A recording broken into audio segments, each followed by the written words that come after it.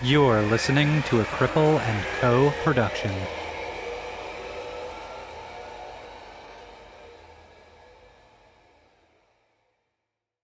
Hey there, Disability After Dark listeners, Andrew here. I'm coming at you with a titillating reminder that pre-sales for the world's first disability-driven sex toy, the Bump and Joystick, are open right now. You can go to www.getbumpin.com. That's www.getbumpn.com, and you can pre-order your very own Bump and Joystick right now, or you can get a gift card for that deliciously disabled person in your life right now. Do it now. Go get it and be part of this amazing new innovation in sex tech. Thanks, friends. Hey, Disability After Dark listeners, Andrew here. I'm here with my friend Kristen, who's a friend of the show, and you've heard her on the show before. But did you know she's also a counselor in training with a physical disability? Hey, Kristen, can you tell us more about that? Hey, Andrew, I sure can. I've been working as a peer support counselor for about 7 years now, and I'm now expanding my services, offering trauma-informed, accessible support to community members. Some of the things I cover are anxiety, depression, grief, relationship issues, and all from a disability-centered standpoint. I love that so much, and I love that we're finally talking about offering disability-centered counseling to other disabled folks, because it's so rarely in the field, and I'm so glad you're doing that. And so I wonder, Kristen, are you offering these services to, I don't know, listeners of a particular podcast on this particular ad right now? Absolutely, Andrew. I'm offering accessible services to listeners of this podcast and anyone else who's interested in contacting me. And she's also doing that. Not. Yeah, you're also doing it whether you're disabled or not, which is totally great. So this service is for everyone. And I think what makes it unique is that even if you're not disabled, you can learn things from a disability-centered lens. And I think that's really important. Yes. So, Kristen, this is awesome and this is so great. Can you tell us what your hours are like? Sure. Right now, I'm able to offer pretty flexible availability to meet the needs of everyone. I know that sometimes having physical disabilities and just life being busy in general, it's hard to make time for things like counseling, but I think it's really important. So when we touch base, hopefully we can work out a time that works for you. That's awesome. Now, you and I know from trying to get traditional counseling services in the past how often financially inaccessible they are. So what's the cost of all this great service? Yeah, because I believe that counseling should be accessible and affordable for everyone. My fee right now is a sliding scale starting at $20 per hour. That's like basically cheaper than anything you can buy on Amazon right now. That's pretty cool. Yeah. That's pretty awesome. So I want everybody to know how they can get a hold of you and how they can access your services, because what you're offering is so important. How do people get a hold of you? So right now, the best way to reach me is through email. It's kristen.williams10@gmail.com. That's Kristen, KRISTEN, .williams, WILLIAMS, 10@gmail.com. Amazing. I'll make sure also, Kristen, that all of this is in the show notes for the episode today. Thank you so much for being here and telling us what you do. Thanks, Andrew. Bye.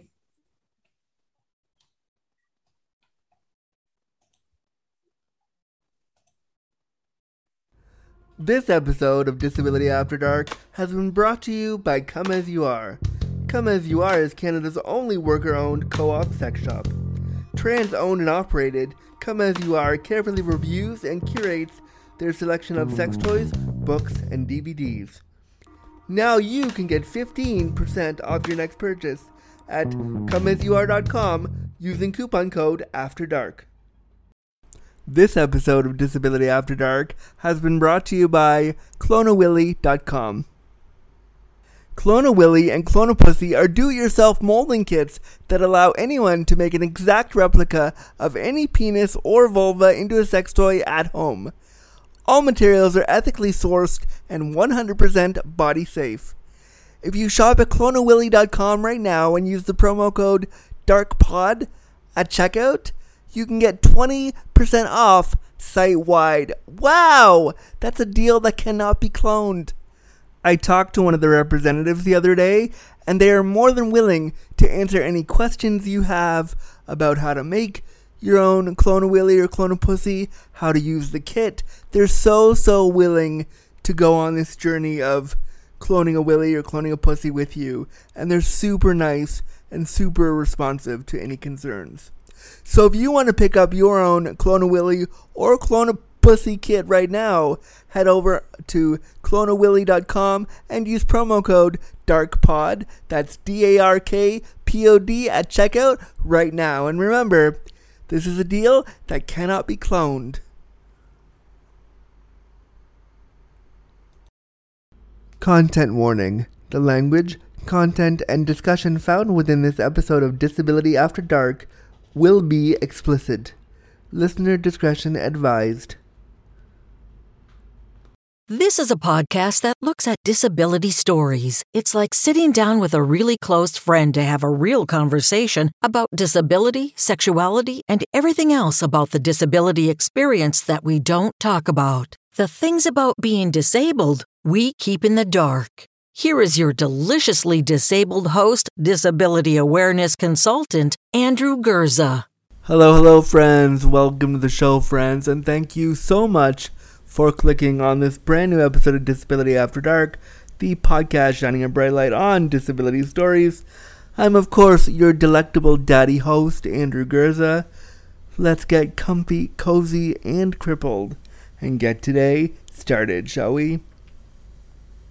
I didn't do that intro right. What I meant to say was, I'm your delectably disabled daddy host, Andrew Gurza. Now, let's get comfy, cozy, and crippled, shall we? First thing is first, if you want to hear the show completely ad-free and one day early, consider joining our Patreon crew. Let me try words. Consider joining our Patreon crew. I would love to have you be a part of the Patreon crew, which means you get the show one day early, completely ad-free, on a very special feed that is just for supporters. Means you don't have any ads and you get a weird, awkward, sometimes sexy shout out from me on the air. So consider supporting us at $1 a month, up to $5 a month or more, or a yearly amount if that works for your budget. I would really appreciate your support because I'm a sole disabled creator and I would love your support if you're able to, especially if you're a non-disabled person listening to this. Consider supporting the show. But now let's get to the show right now. On the show today, I speak with best-selling author, writer, speaker, course creator, Tracy Garner. She has written 15 books, and she is a black person with disabilities that I am so excited to highlight today. We talk about so many different things, from our experiences with caregiving and needing care, to our experiences with finding happiness and kindness as opposed to anger.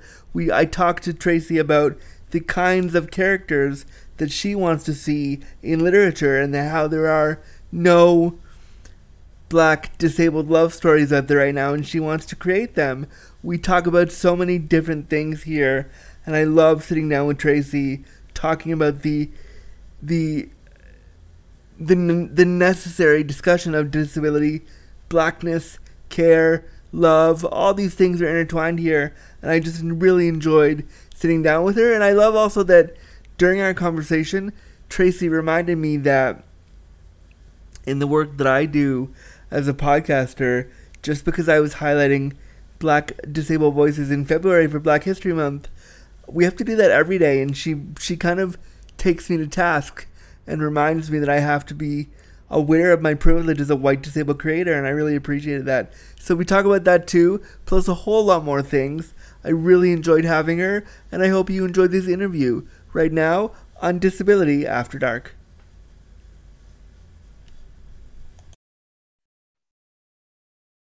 Tracy Garner, hello. Hello, Andrew. How are you? I'm doing well. I'm so excited to have you on Disability After Dark. How are you today? Me too. Me too. I am so excited also. I'm really, really glad to have you here. Such a pleasure on this snowy January when we're recording. Um, At least it's snowy for me. Where are you again? I'm in Virginia, just outside of DC. It was supposed to snow, but thank God it held off. But it is a dreary, dark, dismal looking day. It's sunny here, but it's cold. Cold. Cold here too. Me in the winter as a wheelchair user is not awesome. I hate it. So I'm excited to have you here. But for anybody who doesn't know who you are and doesn't know what you do, can you introduce yourself a little bit to the audience? Tell us who you are, what you do. Sure. First of all, I am an author and speaker, and I love the writing world and writing my books. I write fiction and nonfiction, and I've written 15 books so far and counting. Wow. Yeah, I just love it so much. I've been writing since I was 20 something, and now I'm in my mid 40s. I also work as a case manager for a nonprofit organization that also assists people with disabilities. I work for one of the 400 centers for independent living across the United States. And that is a lot of fun, a lot of good work. I love sharing resources and knowledge. I'm a Martha Stewart wannabe, call myself. I love entertaining and bringing people together and ordering food, not necessarily cooking it, but I can order a bunch of different wonderful things. Yeah, that's right. All over.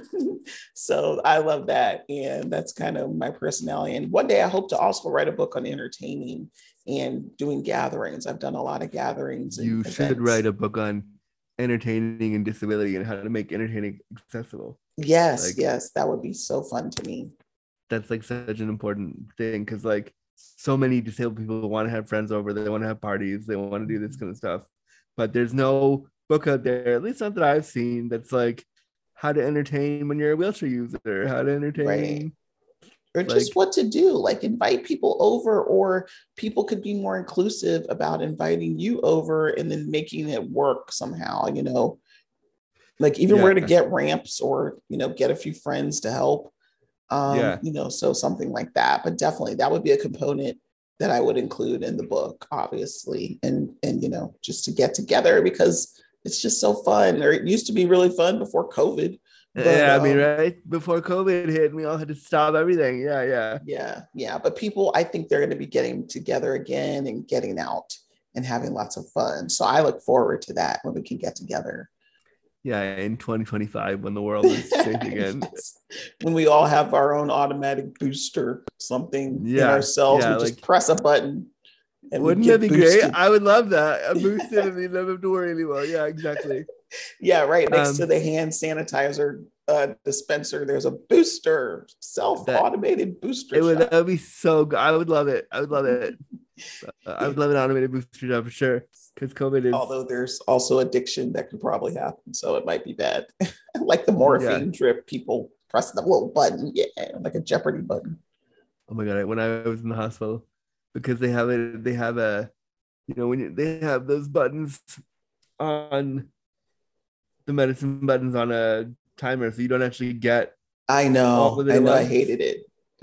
I would just press mine like a Jeopardy button forever. I loved that thing, the drip, and I asked them, "Hey, can I have some more?" And they're like, "No." And they'd be like, "No, you're like, they're like, don't be silly." Right. They're like, "Don't overdose, okay?" So can you tell me, Tracy, a little bit about your disability and how your disabilities impact your day-to-day life? Sure. I was diagnosed at age 2 with muscular dystrophy. Spinal muscular atrophy is a form of MD. There's over 45 types of muscular dystrophy. I started using a wheelchair in elementary school when I was about 5 or 6, but I could actually walk until I was about 10.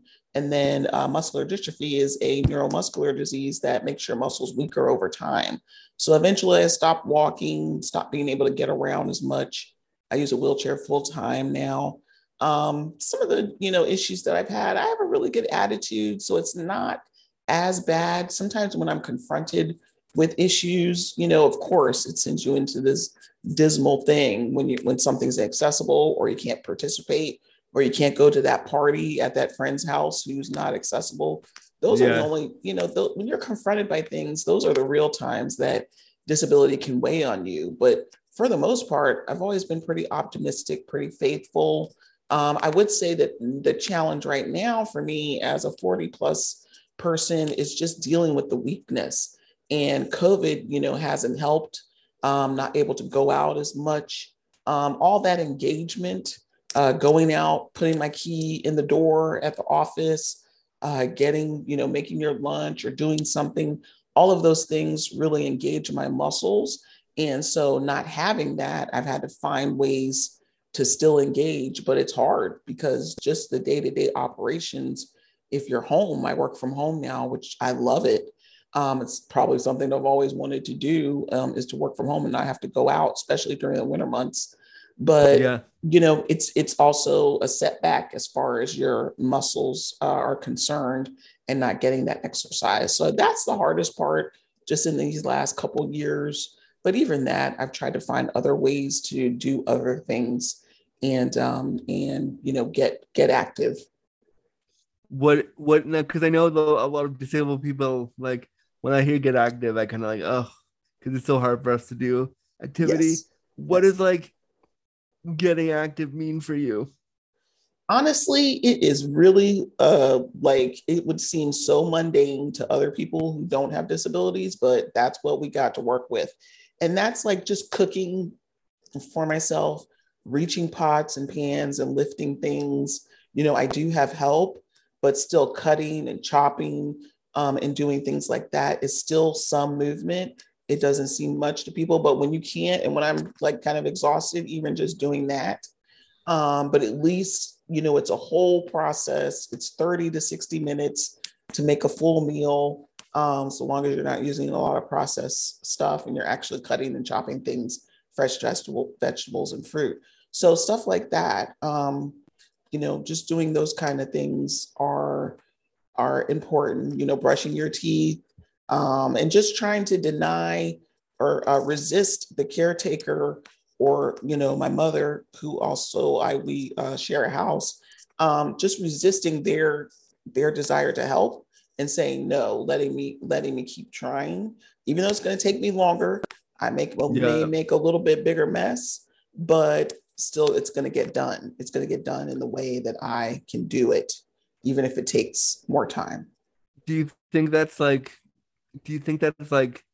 a little bit of internalized ableism on your part of like, I don't want to need help. I don't want to need somebody to help me.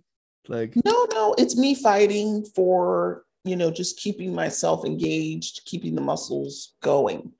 I really don't have any issues either way. I don't have deal with a lot of ableism. And, honestly, ableism is so new to me. It's still hard to really grasp when there are instances of it and when there's not. Just like microaggressions, you kind of don't realize till after the fact, like somebody was just kind of, I think I just been microaggressed, you kind of just don't, I think I just been treated, I just had some ableist in my life, strife in my life. So I don't know that it's always apparent from the onset. It might take some time to be more aware of that. I don't think about that sometimes in the moment. And I think, maybe that's better to not think about it as often as some of us do, because I'm the opposite. I think about it all the time because I work in this space.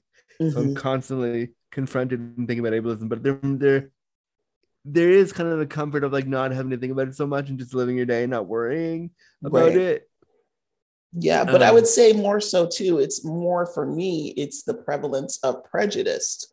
We don't encounter. I'm a Black woman, just to give context, but I can definitely tell more, little aggressions and prejudice than I can the ableist. But again, it's because it's so new and I didn't always recognize that. But as the world, changes and as we evolve and as, racial justice and discrimination grow more prevalent, those things I can definitely tell. But again, I'm not paying attention or just looking for the ableist stuff or the microaggression stuff. Like it just doesn't happen.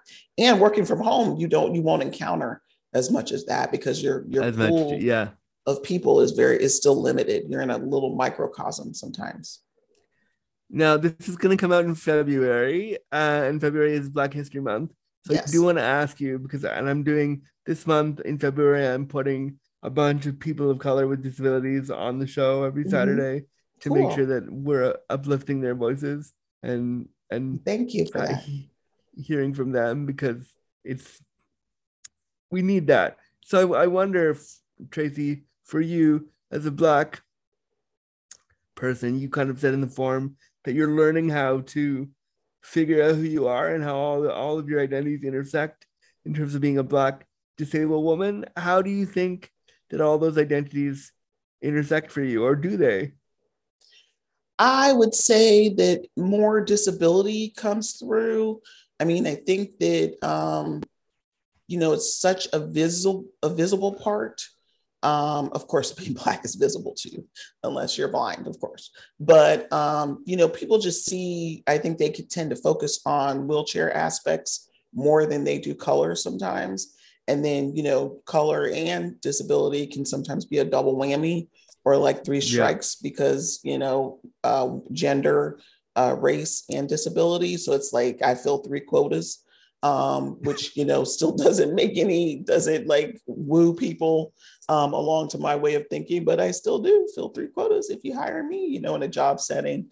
But yeah, intersectionality is so difficult. You don't know what you're going to get hit with, on the day. And you can't pinpoint any real reason why people act a certain way towards you.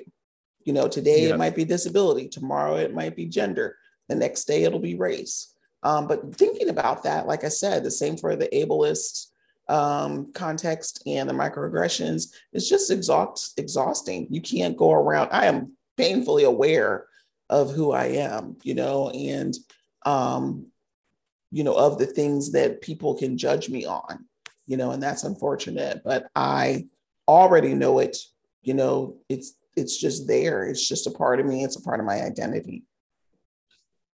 How do you think I, as a white disabled creator, how do you think I can, do you have any advice or ways that white disabled creators can just acknowledge our own racism within the disability space? Yeah, and I think it's so unfortunate that sometimes, with a lot of groups, there is this kind of awakening, and we, you would think we would be the least to be, like prejudiced against one another. Oppressive, yeah. Yeah, and it does still happen. Like, I'm amazed. I'm like, you're already getting picked on and bullied because of your disability, and then there are some groups, not many that I've encountered, some people that are like, they're bullies to other people because of their privilege. Yeah. So I think it's sad, but what we need to do really is to relate to each other as humans, and to understand, a place of privilege that you do have so that you can know where opportunity lies, for other people. Like you said, you're going to be, highlighting disabled creators in February, but, Black is 365, right? So you have to look at your total roster. I mean, I'm just offering one way, like that's the only example I can think of right now. Of course. But you have to look at 365 days a week. How can you sprinkle more voices throughout the entire year? Nobody, no Black person wants to be relegated and get all their opportunity in what is really the shortest month of the year. What about the other? I never even thought about that. You're right. It is the shortest month. That's kind of a cop-out. Oh, we are painfully aware. It's almost like that's kind of like a little like nick in our spirit sometimes, because it's like, yeah, you gave us, a month. We may get a little extra head start because Dr. King's birthday is in January. So, maybe we get like 2 little extra weeks of recognition leading up into February. But that is problematic. Why did we get the shortest month of the year? But, March is Women's History Month. So you could also think about making sure you have diverse women. There's something for every month, and you don't want to lead your life around this kind of calendar and national dates, but Yeah. you just want to be aware of sprinkling different voices throughout the entire year and try Yeah. not to concentrate. And the other thing you might do is, on the off months that you might miss the mark in having a wide array of voices, is to maybe just put those other voices in rotation again. So, October is Disability Awareness Month, but maybe like November, December, March, April, May, June, you might just say, remember, you can still listen to this, listen to Tracy Garner's episode or anybody you have. And that's for everybody. I don't want to just say, just people of color, people who are marginalized, LGBTQ. I don't want to just, mention that, but I'm just saying that is something you need to be aware of, all the time. And Yeah. also look at the guests that you've had. What pots of voices did they fit in? And you probably are leaning, heavily to different sides more than others. Yeah, and people have come to me and said, people have reached out on the podcast and said, I love your show, but it needs to be more diverse, and we need to hear other voices. And I love stuff like that because it gently reminds me to I have a lot of privilege as a white creator. I should be using the platform to do more. So, I'm going to throw it out there, and I've been telling all my guests recently, and Tracy, it sounds like you have a lot to say. I do have a podcast network. If you're looking to ever start a show, maybe we could talk about that. That would be so cool. I have not. Somebody else mentioned that to me the other day, that I should start a podcast. I was like, oh my God, in addition to the gazillion other things that I'm doing. But, it's in the back burner. It's something that I think about. I love being a guest, but the editing and everything is so tedious, even though I could hire a freelancer for that. You don't even have to edit. I don't edit the show. I put out what we talk about, and I put the beginning and the end together, and that's it. That's good too. That is good too. That's probably what I would do. Be more like just natural and no perfection isn't going on. Yeah, because I think we need more disabled creators in the space. So not that I want to woo you, but we could talk about if it's something that eventually you want to do. There's a whole lot of stuff we could talk about. You could do a whole pod on how to entertain as a disabled person. That's true. There is a entertaining podcast, and I meant to start listening to it this year because I found it last year and I was like, darn it. But I do listen to other cooking podcasts, like Al Roker has a show, a podcast. Yeah, I love that. But the other thing I was going to suggest, you do is just one more thing is ask those guests that you have to, ask their friends and other people, because your circles may be limited. And, but if you ask the guests of color or the LGBTQ guests, all the other guests that you want, an Asian, Pacific Islander, those are people you need to be having. Whenever you have those guests, ask them to make referrals and to invite others to contact you. And that's been wonderful too. In the podcast space, you guys really know a lot of each other, and a lot of people that I've been on the show, once they get see me and get to see my style, they refer me as a guest to other people. And that's been a wonderful blessing too. Yeah. Yeah. And I'm thinking there's a podcast, a friend of mine has started a podcast called Cripple Threat, and they review movies with guests sometimes. Oh, so cool. I'll definitely throw your name in the ring and say, come on, you should go on their show. Because I love their title. I love that title. Yeah. It's a super fun show, and they review basically disability themed media, and they're always looking for people. So I'll put your name out for sure. There's another show too. His name is his name is Lance Johnson. I don't know if you know him, but he's been doing a segment called Ableist or Chill. He has a regular podcast called the See Through Podcast, but on his Instagram page, he'll review just a portion of where the aggression or the prejudice might have happened against a person with a disability in the movie or in the segment. The other day he did a segment from Seinfeld where they park in a handicap parking space, and then people like are so mad that they don't want to come back and claim the car because they're like, when that guy comes out of here, we're going to get him. I thought it was so brilliant because it also is helping me understand, is this ableism or not? So it's called Ableist or Chill, but that's not the name of the podcast. That's just a segment that he's doing on his Instagram page. We watched the segment together. It was really a good segment. That's really cool, actually. Yeah. And so that's also educational for me in trying to help me understand when those instances of ableism is happening. Yeah. Ableism is really something I think. I love that you're learning, and I love because I think a lot of us with disabilities, we learn what ableism is through like Instagram and through social media, and then we are told one way it is. But I love how you've said throughout this interview so far, like, oh, it's something that I don't always notice or I don't always think about. Like, I like that you're on a journey of learning about it, and it's not something that is like defined definitively for you. Yeah, you're like, it is what it is, and I'm learning, and I like that.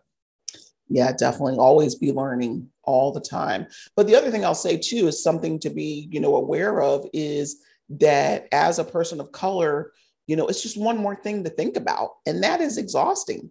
Advocacy is exhausting. You have to kind of choose your battles when you're out in the world. So that's something else that we all could be aware of is maybe this person doesn't want to deal with this because they have enough other stuff, staying on top of what's happening with voter suppression. Am I being oppressed when I go to vote? Like there's so much already for us to carry. If I don't want to, deal with ableism and trying to figure it out when it happens, then, give people grace too, to say, that's not your shtick for today. Let's move on. Don't you have enough to worry about? You're just trying to stay alive and, stay off the radar of any crazy person who has, some kind of issue with certain classes of people.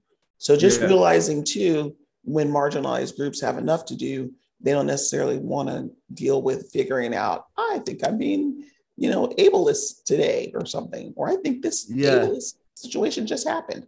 I don't care. I don't have time. It's good to be aware, but it's just exhausting to really try to think about all that. Yeah, I found that it was when I started doing advocacy work in this space, I found that I initially took up the mantle of everyone's an ableist and I'm going to fix it. Mm-hmm. And that got really tiring. I was like, and then I reached a point where I was like, fuck, I don't care anymore. Yeah. Like, yes, I want to guide you through stuff. And yes, I want to talk about ableism, but I don't want to get mad at you for every little ableist thing you do. I want to just live my day. And if you hear me, we'll talk about it. And if not, we'll move on. And I think sometimes the disability space, like, because we've been so oppressed, we sit in a space of anger and we don't know how to get out of that. And my advocacy has shifted in years past because I just don't want to be mad anymore. It doesn't help me, It doesn't help. It takes up so much energy. It's like a cancer that can take over your life and it causes depression. The other thing I was going to say is just, I try to look at people's intention. I think people really do in certain instances, there are people who are blatantly doing stuff, of course, and there always will be. But if we could all just relate to each other, like consider each other's heart, and think about the intention that we have behind what we do, then we won't always be offended so easily. We will really, try to weigh, like, did they really mean that in that way? Are they just unaware that this is, causing me stress or this is offensive? And, like I said, of course, there are groups who want to be offensive 24/7 all the time. That's what they get up, wanting to do. I'm going to get up and I'm going to have a good time offending others. But I think the majority of people don't look at things that way. And they just, every now and then stick their foot in their mouth. And it's just, you have to have grace for them and be able to forgive them and also have a conversation, educating them, what you said was offensive because of A, B, and C, or what you said was an ableist comment and mindset because of these reasons. Or just, what you said hurt me, period. Can we talk about why it hurt me? Because I think sometimes when we use social justice language in everyday situations, like if I constantly was like, you're an ableist, then the meaning behind it, I feel sometimes gets lost. And I think, I don't know how active you are on social media, but I'm on there all the time for my job. So I see constantly people throwing out ableist, oh, you're an ableist, oh, you're doing an ableist thing. Right. And I worry sometimes, like, are we teaching people what that word means? Are we teaching people why it hurts? Are we showing them that, like I always say, like my favorite thing in advocacy work to say around ableism is ableism doesn't make you a bad person. It just means you have things to work on. Same with racism, same with all this stuff. It doesn't necessarily mean you're evil. It just means you fucked up and we got to try again. Yeah, definitely. Definitely. And you want to bring people to you, and to hammer them about what they did wrong, pushes them away. And so you'll never be able to get together and reconcile if you just, tell them what you did was wrong and that's awful, and you suck. You want to try to kill them with kindness and bring them along to your way of thinking and help them cultivate their own empathy quotient, Yeah. And I think sometimes in the disability space, I think in all social justice spaces, really, we forget that like the goal should be building a bridge, not burning one. And I think we just, and I always say this because I feel like building a bridge together is way more fun than burning it because we made a mistake. So like, let's, but I totally agree with you. And I thank you for sharing that. Tell me a little bit more about your advocacy work and what does advocacy look like for you? Man, advocacy has been such a long journey, such a never ending thing that you have to do day in and day out. And my journey, on advocacy is on so many fronts. In my job, I'm an advocate for others. And then just, sometimes I'm advocating for myself, but there's always a component where other people will reap the benefit. So advocacy on transportation has probably been my biggest advocacy hurdle, learning to drive and getting state and vocational rehabilitation to help me with the modifications on my vehicles almost 15 or so years ago when I was first learning to drive. That was a huge advocacy effort.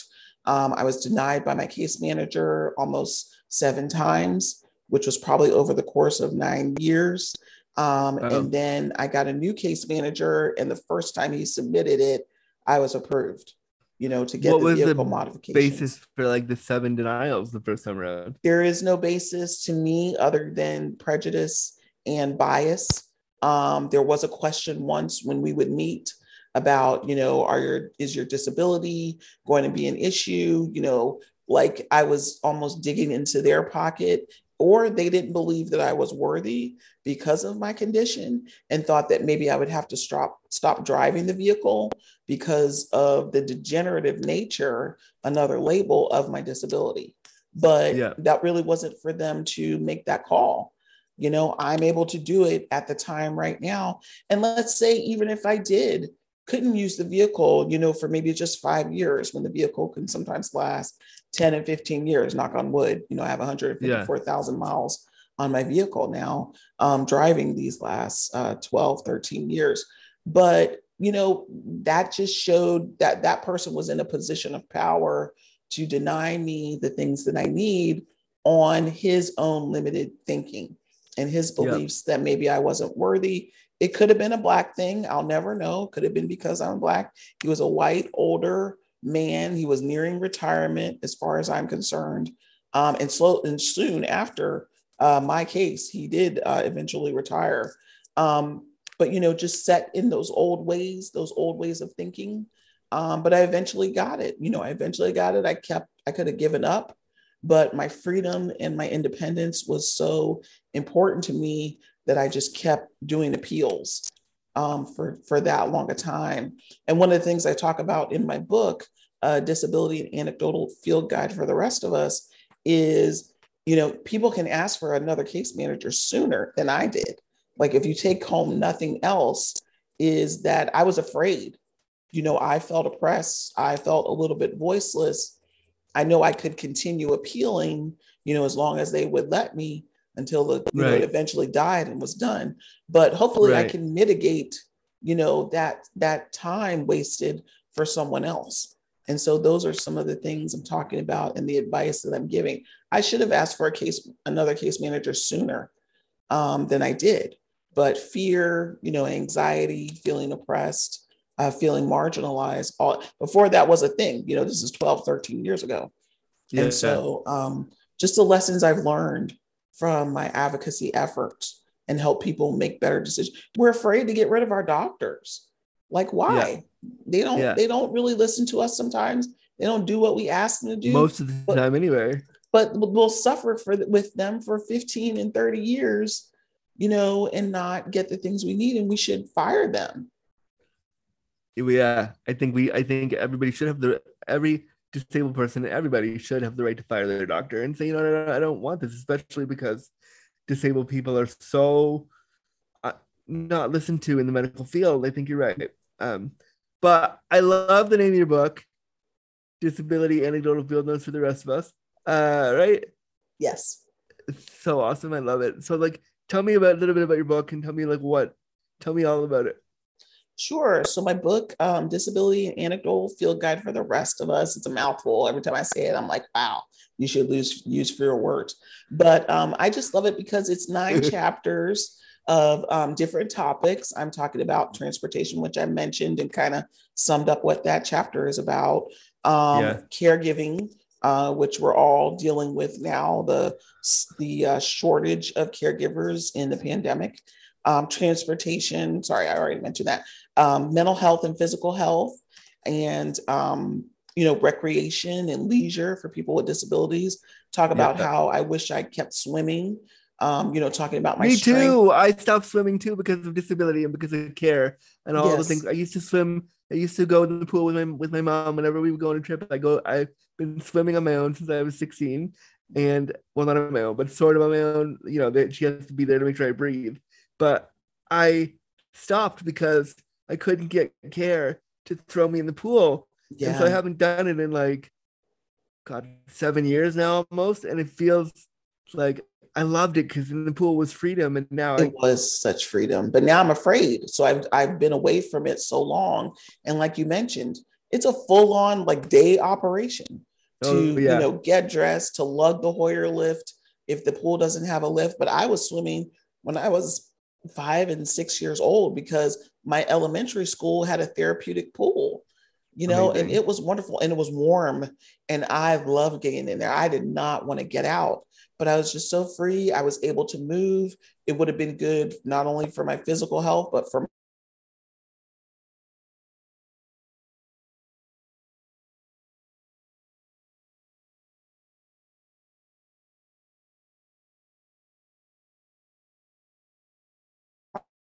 weight. Push yourself to do this.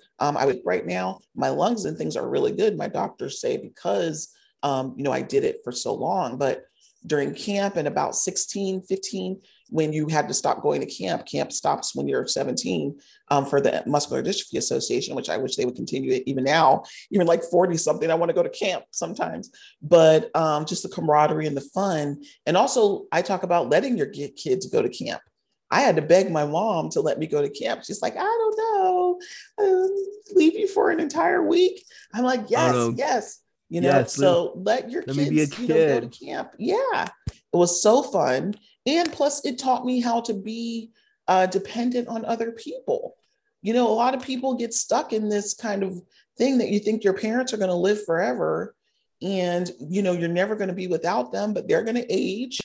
They're going to be physically unable to assist you and care for you. And so when you go to camp, there's that autonomy. If you don't want that certain breakfast, for the day, you speak up and say, can I have something else, please? All of those things, all of those independence, gathering things that speak up, that advocacy, those kinds of things happen and are cultivated at camp. So I talk about, leisure and recreation and how important that is to do that. I also talk about using the metro for the first time. My mom didn't want me to do that. No, it's dangerous out there. What if you get stuck? And I have gotten stuck. Your front wheels get stuck in between the train and the track. And you just look around and say, hey, help me. And somebody will come and help you pop a wheelie and get you on the train, total strangers. But that comes from all of your experiences, building that up and managing caregivers, managing care, asking for assistance, getting the help you need, hollering like, hey, dude, finding Let's some talk beefcake about caregiving a little you. bit. Like, I would love a beefcake to help me. So if there are any beefcakes out there that want to help me do care, I'm down for it. Me too. I'm I'll here take for one it. too. We need a beefcake and a beefcake with a brother. Yeah, a beefcake with a brother. Let's do some care. But let's talk about caregiving a little bit because we kind of touched on it a minute ago. During the COVID crisis, all of us are dealing with a lack of care, as I've shared on the pod before. Like, I've gone weeks without showering. I've had lots of time without care. I rescheduled the other day with you because I couldn't shower, and I was like, "Will you move it over? Thank you so much." So I know what it's like to need care. I know the emotional part of needing care. It can be really hard to ask for help, to do something that so many of us take for granted. What is caregiving like for you? It is the same. It is going without sometimes. It is using a bit of extra perfume.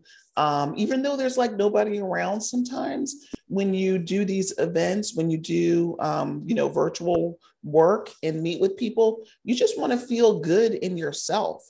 And having a caregiver to come help with the bathing and the restroom and all of that, meal prep, even getting things down to meal prep. I'm very fortunate in that I have a permanent backup in my mom, but even a few times she's been sick and I had to call someone on an emergency. But one thing I'll say that should go hand in hand is the caregiving and the emergency preparedness chapter that I've written, where I talk about, you need to have money set aside to be able to hire someone from an agency. And most people with disabilities aren't thinking about that. If you have a Medicaid program that pays for your caregiver, that money is not enough. They don't get paid enough. They don't get any health care. And so you sometimes need to be able to supplement that. But yes, it has been hard in the pandemic. People are no shows just because they don't respect your time or think that you have a life. So there's that thinking. But there are also no shows because they have illness of their own. They have family of their own they have to care for. There's no daycare, sometimes for them to be able to drop their kids off and then come help take care of us. And then the compensation is so poor. And so those are just so many factors we're up against in order to find people. And the work is just so, it's pity. Yeah, it's pitying work though. Like the caregiving industry is not valued, No, the caregiving industry, it's broken and it needs a huge overhaul because it needs a huge overhaul. Yes. I think they are the people that make sure that we have the independence that we strive for so much. And I love caregivers, and I think caregiving is such a vital thing. Actually, this weekend, I'm going on a trip with my mom and she's doing my care. Right. And I'm doing it for a company. And I said to the company, you have to pay her. She needs to get compensated for helping me. Without her, she's almost 70, but she's still doing it with me. So she needs, and I had to explain to them, you got to pay her because she's vital to me being here. So I think it shouldn't matter that she's related to you, that she's providing care. Shouldn't matter at all. For the 4 days we're together, she's my primary caregiver. So just like I would hire from an agency, she deserves to get paid. And I constantly tell people, even though she's my mom, she deserves dollars for this. That's right. And I'll tell you a funny story. My mom did get paid one time. And I didn't know, they handed out these envelopes. I went to a conference for people with disabilities way back in the day in DC. And my mom started being nicer to me. She's like, do you need assistance? Can I help you with something? She started acting like a caregiver. And I was like, did you get paid too? And she's like, why? Yes. Now, is there anything I can do for you? It was just so funny that this little payment that she got, it wasn't even that much, kind of like was like, we started like a real, like relationship where she was, and that just was so motivating. She's like, why don't you get some more events like that where I can be paid too? I'm like, I'm sorry, there's so few and far between, but that's the reality. It was just funny. It was great because, there was people don't understand too, that it's hard to have family caregivers. If you fall out with your family and then you got to go back and ask them for help, you kind of got to suck it up. Like you just had a blowout argument, which families have, which is natural, but you're going to need help. Of course, they love you. They're going to help you, but it just might be the silent treatment while we get ready and get up and go to bed or whatever we're doing. My mom and I, we have a great relationship, and but we've been on trips where we're both fucking tired of the other one, and we're like, you know what, you're exhausting, and you're exhausting me right now. Yes. So we'll do the care, but we're not going to talk because we're both tired. Totally, that happens to me and my mom too. Yeah, the caregiver burnout. But I think, I wish in the disability justice space we would talk more about caregiving and how vital it is for us. And I don't think we do it enough because I think, unfortunately, the disability space is the narrative is still so much on independence and doing it yourself. And no one's talking about, I love what you talked about, how do you learn to be dependent on someone else, but still have independence? Right. We're all interdependent. Nobody is really independent. We all really need each other for different things. And that's just, even people who are able-bodied, they still have, times where they need other people to do stuff. But talking about the compensation piece, how many things do people with disabilities get asked to go to things and speak for free? Like, it took me gas to get here. It took me caregivers to get here. I have to pay bills too. Why not compensate us? And what about the compensation thing too is I deserve to not just survive, I deserve to thrive. I deserve to have nice things. I deserve to splurge on, a nice lunch sometime. I deserve to, do the things I want to do. And so I constantly tell people, it costs that much because it takes me time. It takes me, like, there's a running joke from somebody that I watch on YouTube, and she reviews like people who are choosy beggars who ask for like things for $0. And she's always like, no, it costs that much because it takes me fucking hours. So you're going to pay me the money because it takes me time. Yeah. And I think, people don't forget, people don't realize the amount of time it takes for us to do stuff. Right. And that if you want me to speak and tell my lived experience to you and share my lived experience so you can check a box, which is fine. I don't mind being your token for the day. If you pay me, sure. That's right. But if I'm going to do that and tokenize myself for you, give me the dollars. That's right. But the thing is, they have no problem giving able-bodied people dollars.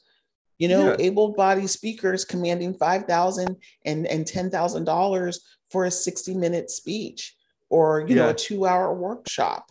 And we came there. It was a struggle, that maybe the ramp van broke down, had to rent a car, which also costs an exorbitant amount of money. It's $1,000 to rent a accessible van for a week.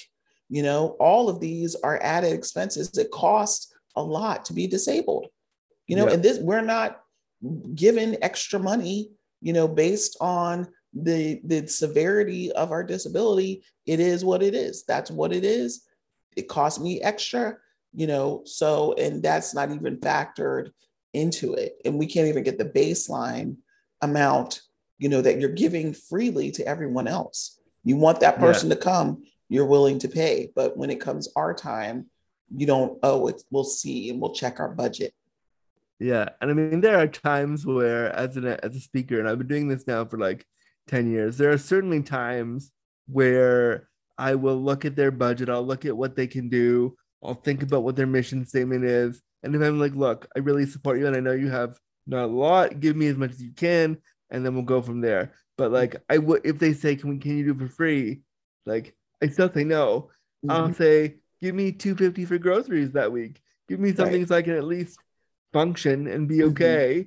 Because you want me to prostrate myself for you and tell my story, which I don't mind doing, fine, Right, but I right. deserve to eat. Yes, absolutely. Absolutely. And that's something, that it's mind boggling when people are talking and touting such justice and equity and equality and then skimp out on these very things that they're talking about or that they say Yeah. in their mission that they're about and that they do. And it's just like, well, what are you even doing? And I try to remember, I try to do it on a case by case basis now.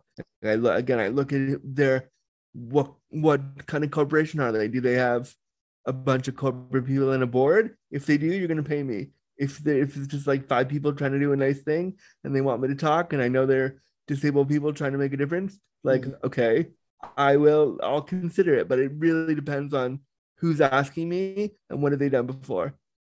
That's right. That's right. Yeah. Tell me more about all these books you've written. Are they all disability related books, or what kind of Nope. stuff do you write about other than Yeah, the I one really, children's book? well, my heart is in romantic suspense. Most of my books are romance, so about relationships.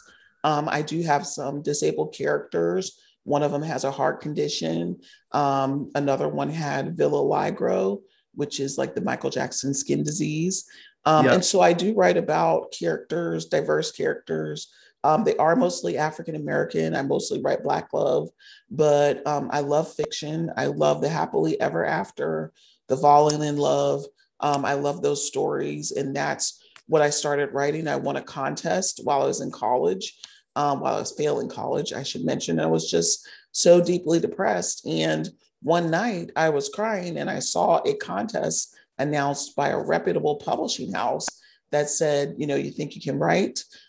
Please submit your book, and the deadline and everything. And I won the writing contest eventually. Yeah, several months later, and it just changed my life. I got a trip to New York. I got a monetary advance, and I got a book award. And also, obviously, part of the prize was to, publish the book. So I was published in the anthology with the other runners up in the contest. So 4 of us total. And that just changed. That gave me validation about my craft and that I was a pretty good writer because I won the contest and people liked it and they published the book. But writing has just been a part of me and a way for me to cope with issues, cope with things that I have in my mind and that I wrestle with. And, writing is also a way for me to give a happy ending to some of the things I see on the news. A lot of my stories come from the news, kind of ripped from the headlines type of thing. And so like I was obsessed with missing persons when I was young. Natalie Holloway, when she went missing, it's like 20 years old now. Nobody even really remembers that. But every day I just like try to find out what happened to her. And I just know, I don't know anything about her. I'm not, related to her or know her family or anything, but just looking from the inside out, I wrote a story about missing persons and kind of gave it an ending that was satisfying. A woman was looking for her sister who went missing years ago. And so she kind of goes through that. But it was a way for me to seal up these stories that caused me like angst and like worry and concern and give it a better, more palatable ending to kind of fix it in my world and make it like make sense. Like it's still such anxiety and just, I just think about the mother, Beth Holloway, Natalie's mother, and just thinking about those stories. It's like, what is the end? What happened to these people? How did they change? How did they deal with their grief? And disability can be grieving too. And so writing kind of gives me a salve, like an ointment or, some kind of soothing oil to help deal with the day's events. One of the things that there's so much that I can unpack there. First of all, I like that you're a Black disabled writer because I know that we're out there, but we rarely hear about all those intersections together. And I also like that you write about both disability stuff and not disability stuff at all. I think the let me try words. I think the fact that you're not only focused on disability as a writer is really important. That way you can focus on different things that fascinate you and that are exciting for you. And I also like that writing for you. You say it's a solve for you. It's something you can put on to digest kind of Yes. some of the stuff you've gone through as a disabled person. What kind of characters do you want to see as a disabled writer that are disabled? Yeah, I would like to see more, Black love. It's hard for me to find images of, overweight women who use wheelchairs falling in love. That's who I am. That's what I would like to see in, heterosexual relationships or whatever. And I'm sure other groups want their type to win too. So, but I don't see any of that. There is not a single Black love story of a person with a disability. Now, Ali Stoker, who's a Tony Award-winning actress on Broadway, she was in a Lifetime movie called Christmas Ever After or something like that. I loved it. Yeah, that's right. It totally embodied everything I felt. And I still can get that imagery from that. It was so awesome. So I know we're going to get there eventually because we had her. So I love that. They did a good job. I couldn't find any real fault with that story when I find so much fault with others and the way they portray things. But it was so real. It was still wholesome and kind of a sweet romance. And I want to see more of that. That was awesome. People were talking about that story, especially in the romance community. And I put that in all my workshops that this should be required watching, because what is the real difference here? But when the guy would come around, she would kind of run away real fast, push herself real fast in her wheelchair. That is totally me. Like if somebody cute is like talking to me, I kind of like just run away. Like, I can't talk to you. Like I'm so like have a tendency to be immature about loving relationships, but I eventually come around and warm up. Is that because as a disabled person and going through all you've gone through in your life, it's been hard for you to find relationships on a personal level because of disability and because of the way people look at us? Absolutely. Especially in the Black community. I think that, and I'm not saying that I'm closed off to other relationships, but I have noticed, and I've dated, white and Black people, but, there is an acceptance factor there among men who are Black, and being able to, be with a disabled woman. Can they really handle it? Are they strong enough? And of course, I believe that there is somebody out there, and I know that the relationships do exist. I'm just saying they're not as prevalent. They're hard to find, and you have to kind of create that on your own. You got to be the person to kind of step up and to make that happen. But, I do think culturally there is an acceptance issue because, status sometimes and your success in relationships is wrapped up in the upright, long-haired, usually fake Brazilian hair, long-haired woman that the person wants to be with. So that is, too many people believe who you are with is a reflection on you and what your ability is to get. And so that is so deeply hurtful. I even joke that you'd rather be with a crazy, beautiful woman who cut your thing off than to be with someone whose brain is all intact. Like if she goes crazy, she's going to be gunning for you and try to kill you. Whereas giving us an opportunity, beauty and the physical ability might not be there, but we're still loving and kind and good persons to be in a relationship with. So that's the thing that annoys me about culturally. If I were just going to stay in my culture, and I'm not, because it's just probably not happening, that I can see. I realize that can change because I do believe, but it's just so much to go up against. If part of your identity is wrapped in, a beautiful, able-bodied woman, then I don't stand a chance. How do you think we should? So two questions I have when you were talking, and the first question is, how do you think we should talk about disability in the Black community and in communities of color to combat the narrative that you just spoke about? It's so hard. We're up against so much. We're up against people already feeling some kind of emasculation about themselves. We're up against that. Yeah. We're up against society views and standards that we have to live up to. We're up against people's own mental capacity to be assured in themselves that limit them from dating people like me. It's just so much. But if people are going to be confident and assured in themselves, then I think they'll be willing to give others a chance. If they could look at it from a mind connection and a spiritual connection rather than a physical libido connection, we could stand a chance.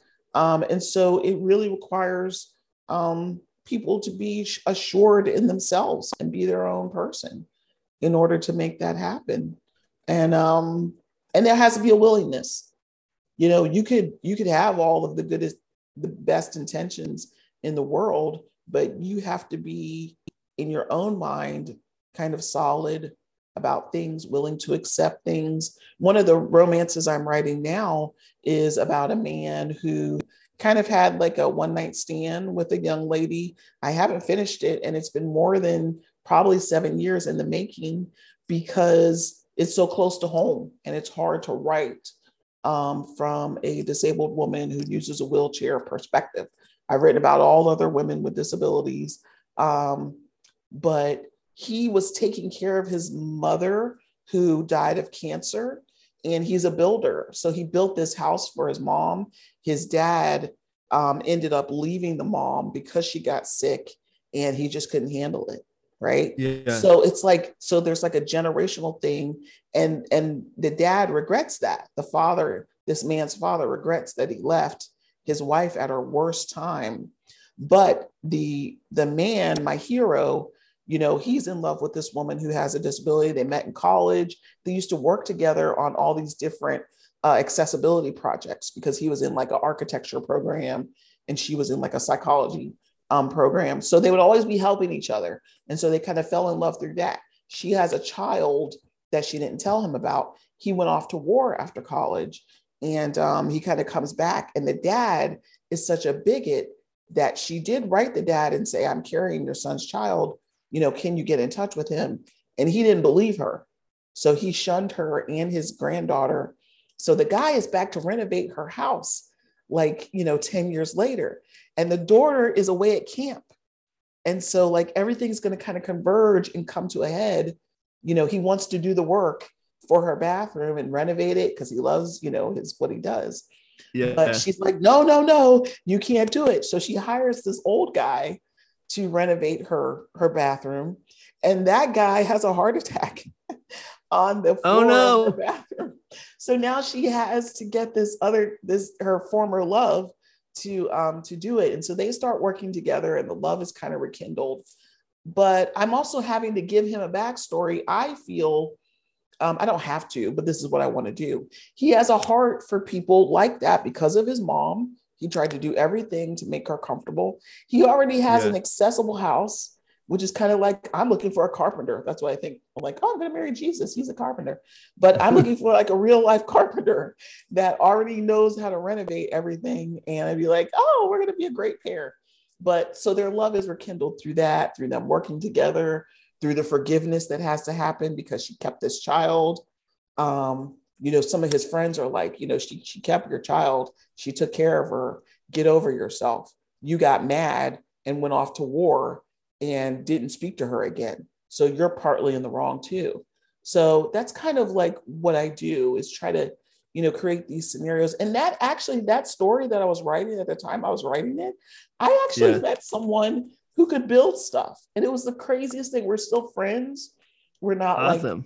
like intimate friends, but the potential is there. But it was just amazing to me that as I was writing this fictional tale, some of these things kind of unfolded. His dad had cancer. He has a ramp at his house. because of his dad, even though his dad's deceased. It was just so like mind-boggling to me. But it was almost And like writing the vision.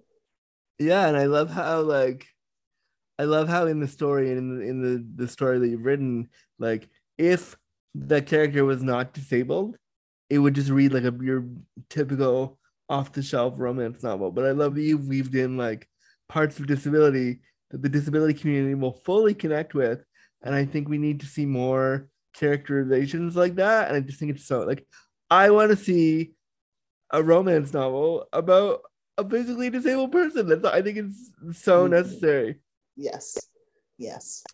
And how do you think that we, on that note of needing more physically disabled characters in literary fiction, how do you think we write good disabled characters? Yeah, it's not, to me, it's not that hard, but I'm disabled. So of course, I can see how others struggle with that, but, really challenging yourself not to get stuck in stereotypes, really coming from a frame of reference where you've interviewed lots of different people. Most people interview one person or they stick with them for one day, and that's their frame of reference. That's where they draw from, instead of going to, multiple people with disabilities. I realize people don't have that kind of time sometimes, but they need to make the time if they want to tell a realistic and authentic story about someone else. And so it's really important that they do that, and really get outside themselves, and talk to people and more deeper questions. That's the thing too. Deeper questions instead of just, oh, tell me about your day. And get deeper into the psychology behind living with a disability, the day-to-day operations, the caregiver, both the paid caregiver and the mom or dad caregiver, talk to them too for perspective, to make this a very broad and, well thought out trope. Yeah. I think too, also what you could do if you're a writer wanting to write stuff around disability, and let's say you're non-disabled, but you want to include that as part of your story, hire disabled people to write it with you. Why can't they be like you as the author and them as the co-author? Like have them write it with you, pay them to write it with you so that you will, or if not that, pay a disabled reader to read the final product and be like, well, this doesn't work. Here's how this might work. Here's some perspective here. Like I've done projects for big TV companies, can't say who, but I've done stuff for big companies where I've got to read scripts and say like, awesome. Here's how this would work. Here's how this doesn't work. Here's why this would be.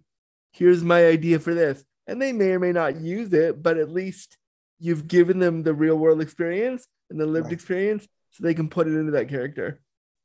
Definitely. And like you said, just to reiterate, compensate inclusive readers. They're out there, they're willing to read your work. And also, you ought to be interested in not having a headache after it comes out of all these reviewers who are going to totally, glom onto you and be like, you got this wrong, you got that wrong. Like, I don't want that kind of, pressure. And I don't want something to happen after the fact where I have a really bad book because I didn't do my due diligence at the beginning. Exactly. And I think, the disability community, we're not always the kindest. So you don't want to, you don't want to write you because you made a mistake. We can be, if we see something we don't like, we can be pretty fierce pretty quickly. So I would suggest any writers out there, if you're not disabled and you want to explore disability, that's great. Hire disabled people to do it with you. That's right. And pay them. And pay them properly too. There's something you wrote in your form that I want to talk to you about before I forget. Where is it now? Did I lose it? Is it gone? Oh, here it is. Wait, I had it. Now it's disappeared. Hold on. I'm supposed to be professional. You are. Oh yeah, I wanted to talk to you a little bit about loss, and you had talked about the sudden loss of a primary caregiver and the death of a caregiving parent. Can we talk a bit about that? Yeah, of course. I had a caregiver. She should go in the Guinness Book of World Records because she was with me for 10 years. Like, that is a rarity. It rarely happens. She was wonderful.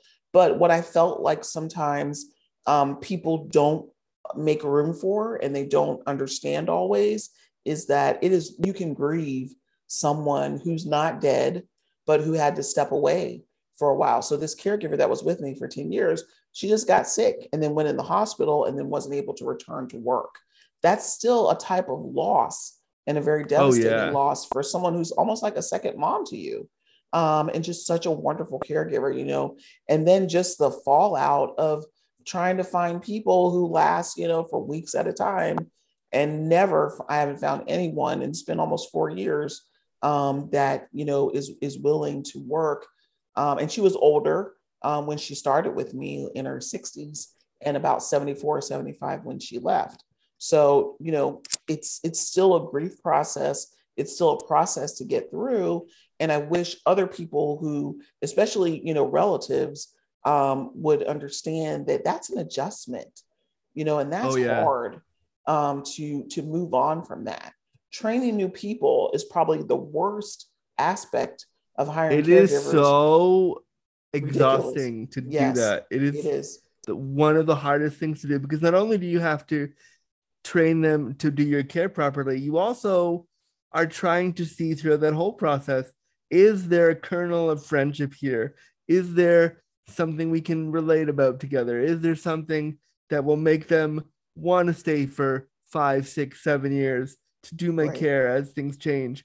Because I think what people don't understand about caregiving is there's a huge amount of trust that we put in these individuals. And they do become like our family. And so when they either leave the job or can't do the job anymore, there is a huge grief that comes with that. You're right. It is. And the other thing that's so hard is that sometimes I tell people up front that I'm not really looking for companionship or friendship. And that's because, you've been burned by these other relationships. There's also baggage in this type of relationship that we both bring to the table.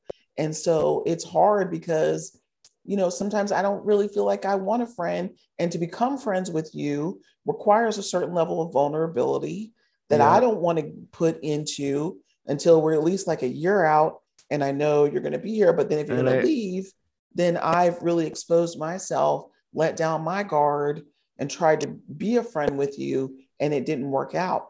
Such is life. I'm not saying that these are experiences that we're not going to have, but that they're just equally hard, because you're looking someone to be a help and to eventually be a friend, but you also are an employer.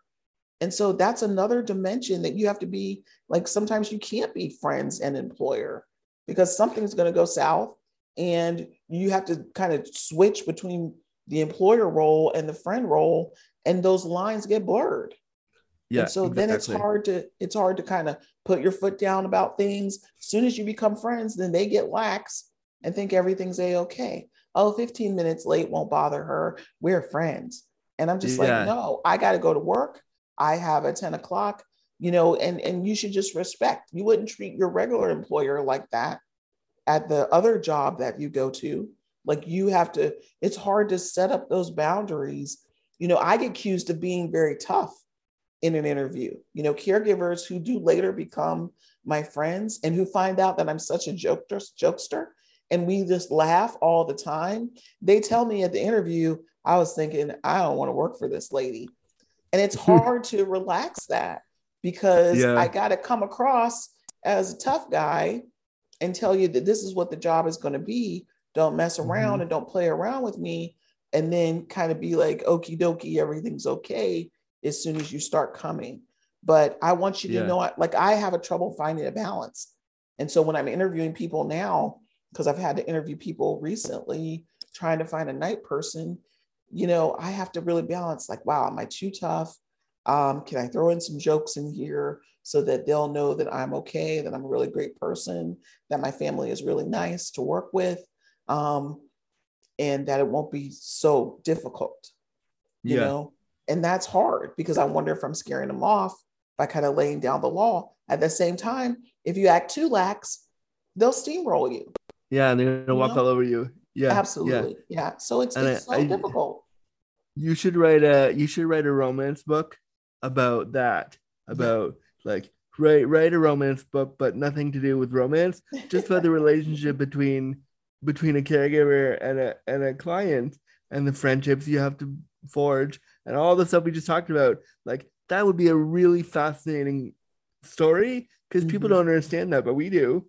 Right. I have started working on a book. I have to kind of start them when the ideas are fresh and then put them aside for a while and write notes when I can. But I label the type of caregivers that I've had and some of the stories, that have come along with my different experiences. Like I given them silly names, like the late weed smoker or something like that. The chronically late because they're probably smoking weed or something. And honestly, I've never had anybody smoke weed, but or I wouldn't know it because I don't know what that smells like. But just all these funny stories about different little things like that. And so I do hope that will see the light of day. Which I got stories up the wazoo, so I do work on them when I can. I think those stories are really vital, because I think the disabled community understanding or seeing themselves through a care story like that is a love story that might not even have anything to do with sexuality, but is just showing the love between a client and a caregiver. That could be a whole novel series by itself. Yeah, and we forget the intimacy piece. I mean, they are taking care of us intimately sometimes, and that's hard, because of this relationship. And they're helping you bathe, they're touching you, and they're doing different things to help you as a means to an end to get you where you need to go and get dressed. And that's the other thing. I had a caregiver that wanted to, as her interview, just wanted to come and observe. And I'm so glad she called and said she couldn't come, because I was like, you want me to expose myself, for you to not really be sure that this is, what you want to do. And I'm thinking, like, I'm not showing you my Wahoo and you're not even sure, that we're going to have a lasting relationship. Like, I don't want to. Like, that's embarrassing. I completely, and I'm in a situation with my care where I don't get to hire who the staff is. They're hired by the people that work in the building where I live. Mm-hmm. So some days I have no idea who's showing up, and I just have to, you really have to give up a piece of your dignity, and compartmentalize that in a way that is, and I've done adult film, I've done different things where, like, I'm used to being naked in front of a lot of people, but I agree with you, doing it in front of a caregiver and being vulnerable like that in front of a caregiver who you might not get along with and who you might not see again is really, really hard. It is so hard. It's just, you just feel, I want to say violated is a strong word. I don't think that's it. But you just feel like your dignity is just in the toilet. And it's just so hard to, come and observe and watch the primary caregiver teach you. And I don't know what's going on in your brain. Like, I'm not doing this. I'm out of here. I'm just going to be nice for this next hour, and I'm never coming back. And that does happen. Yeah. And that's hard. It's also hard not to take it personally. It really isn't about you. It really isn't about you. But, just like when people cheat on each other, they say, oh, that's not about you. Well, how am I supposed to not make this about me? It happened to me. They cheated on me, and so how do you not take that personally? So it's like, you can't. You do work through it and, do some affirmations or something for the day. My Wahoo is being worthy of seen by someone who cares, or something like that. But it's like, please tell me that's an affirmation you have in your day to day. And if it's not, can it be from now on? I just made that up. I probably should put that in my thing. Some people are totally not going to get this, but for the people that do, it's just, that's what you have to do. You kind of have to give yourself a little pep talk. They call you, they say they're not coming back. This isn't the right job for me. I didn't like your Wahoo. I'm moving on. So funny. Oh my God. Oh no. I think we found the tag for this episode. The title. The Wahoo Show. Yeah, so funny. Oh no, that's funny. But I agree with you. I think that the level of stress we're under in trying to be okay with strangers in our home, people we might never see again, showing them parts of the care experience that even for us are I'm 37 and I've had care for my whole life. And Mhm. watching somebody watch me take a shit is not my favorite part of the day. Right, right. But you got to deal with it and you You just move have to. on. But Yeah. it's really hard to be like, oh, how do I feel about that? I don't know. Do I feel okay or do I feel like it's hard to do that, to have somebody help me with that and then have to jump on a podcast or a call about like sexiness and be like, oh, guess what I did an hour ago? Yeah. And guess who saw it and had to help me? Yeah. There are multiple people involved. Yeah, it's Yeah. just, and we need to be thoughtful about what people go through, you know, before people come to meetings, staff meetings, you know, that are professional. You got to think about all of that. That's a way to develop empathy for others and their experience. You know, thinking about Tracy had a hard time, you know, the caregiver was late. She didn't want to help her put on her favorite shirt. And she, you know, barely brushed her teeth because the caregiver had to leave and get back home. At least the caregiver was nice. Then we start like valuing little things. Well, at least they were nice enough to come for an hour, and yet they still want to be paid for 4 hours. You know what I mean? Like, it's just, you Yeah. don't even realize that a lot of caregivers sometimes nickel and dime us, you know, and aren't even fulfilling the full levels of the job and the Yeah. details and the tasks that we need to get done, yet still badger us, you know, about money. And it's like, you haven't even done half of the stuff that I need. And you're asking about compensation for time you did not work. That happens a lot too. Yeah. And so we need to think about how stressful, how much it takes to get all of this done. Like, I'm carrying a little bit of resentment now that I'm working through, because I feel like, you know, certain people in my circles don't understand how for almost 20 years, I've done the bulk of the work of finding, hiring, training, placing the ads, paying for the ads, you know, $300 sometimes to pay for these ads, to put the care in. And then Just to now that get it's the hard care. just to get even a single applicant, you know, Wow. and Craigslist is like, used to be $35, went up to $45. Care.com is $150 a year. Indeed is like $18 an applicant. All of these different things. It's financially taxing too. And just, you know, when I talk about resentment, it's that 20 years I did this on my own. Now I need a little bit more assistance from family support because it's getting so dire and it's getting so hard.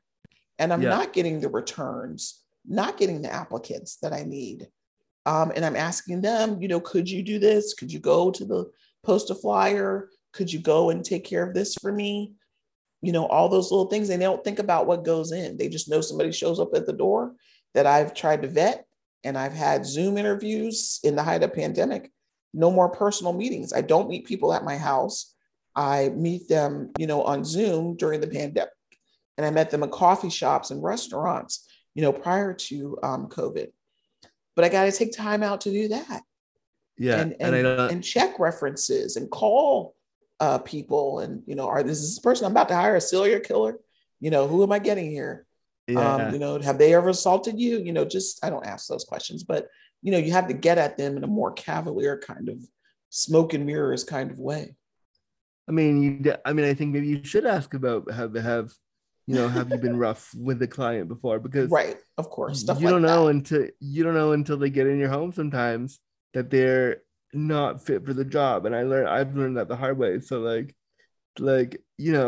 think, but I agree with you. There's so much that goes into caregiving that is not talked about. And I think it's time that we talk about it.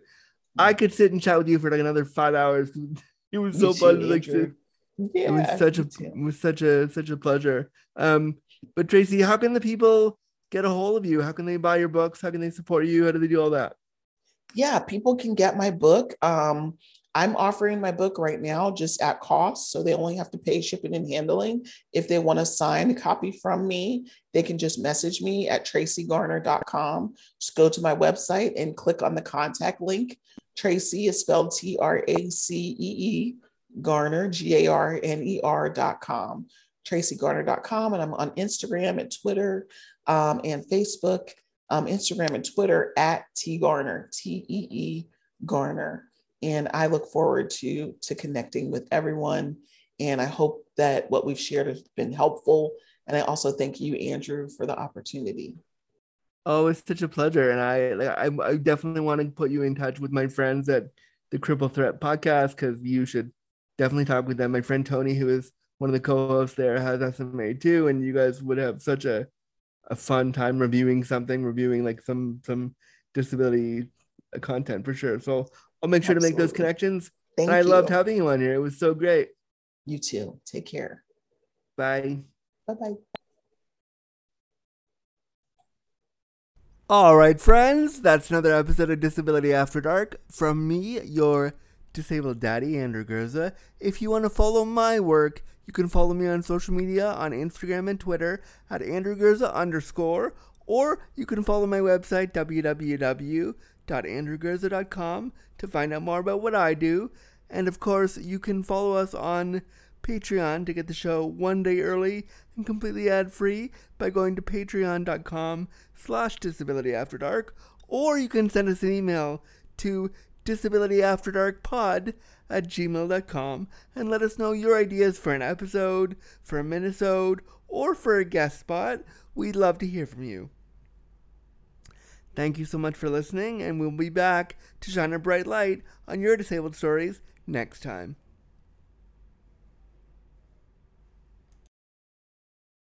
Copyright notice. Disability After Dark was created, recorded, and produced by Cripple & Co. Productions and Andrew Gurza.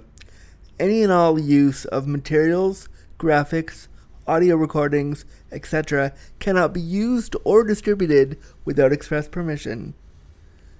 If you would like to use an episode of the podcast or license an episode of the podcast on your website, please consider emailing Andrew Gurza and Cripple & Co. Productions at disabilityafterdarkpod@gmail.com. Copyright 2022.